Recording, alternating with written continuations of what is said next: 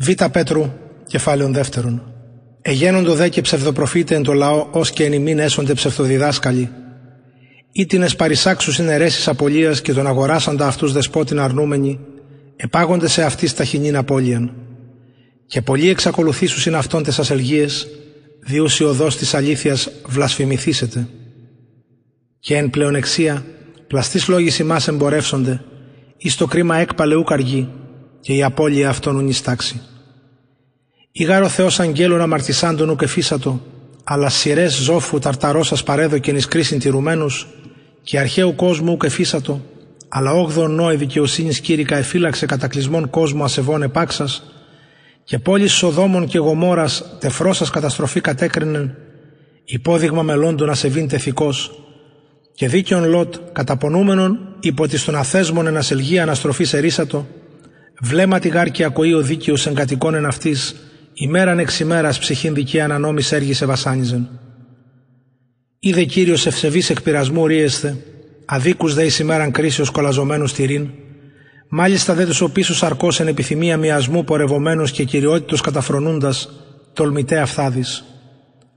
Δόξα σου τρέμους οι βλασφημούντες, όπου άγγελοι ισχύει, και δυνάμει μίζοντες όντες ου φέρουσι κατά αυτόν παρακυρίου βλάσφημον κρίσιν.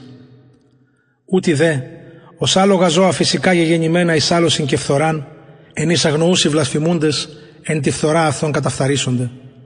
Κομιούμενοι μισθών αδικίας, ειδονήν ηγούμενοι την εν ημέρα τρυφήν, σπήλοι και μομοί εντρυφώντες εν τες απάτες αυτών, συνευοχούμενοι ημίν, οφθαλμούς έχοντες μεστούς μιχαλίδους και ακαταπαύστους αμαρτίας, δελεάζοντες ψυχάς αστηρίκτους, καρδίαν γεγυμνασμένοι πλεονεξίας έχοντες, κατάρα στέκνα.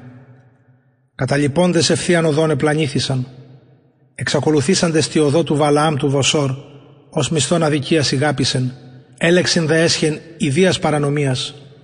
Υποζύγιον άφωνον εν ανθρώπου φωνή φθενξάμενον εκόλλησε τον προφήτου παραφρονίαν. Ούτι εσύ πηγέ άνυδρη, νεφέλε υπολέλαπος ελαυνόμενε, εις ο ζώφος του σκότους εις αιώνα τετήρητε.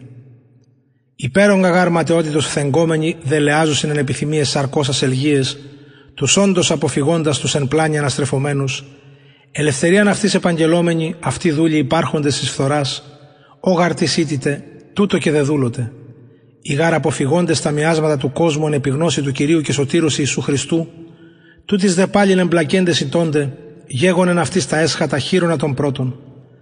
Κρήτων γαρίν αυτής μη επιγνωκένε, την οδόν της δικαιοσύνης ή επιγνούσιν επιστρέψε εκ της παραδοθήσης αυτής Αγίας εντολής. Συμβέβηγε δε αυτής το της αληθούς παροιμίας, κύον επιστρέψας επί το ίδιον εξέραμα και εις λουσαμένη σκύλισμα βορβόρου.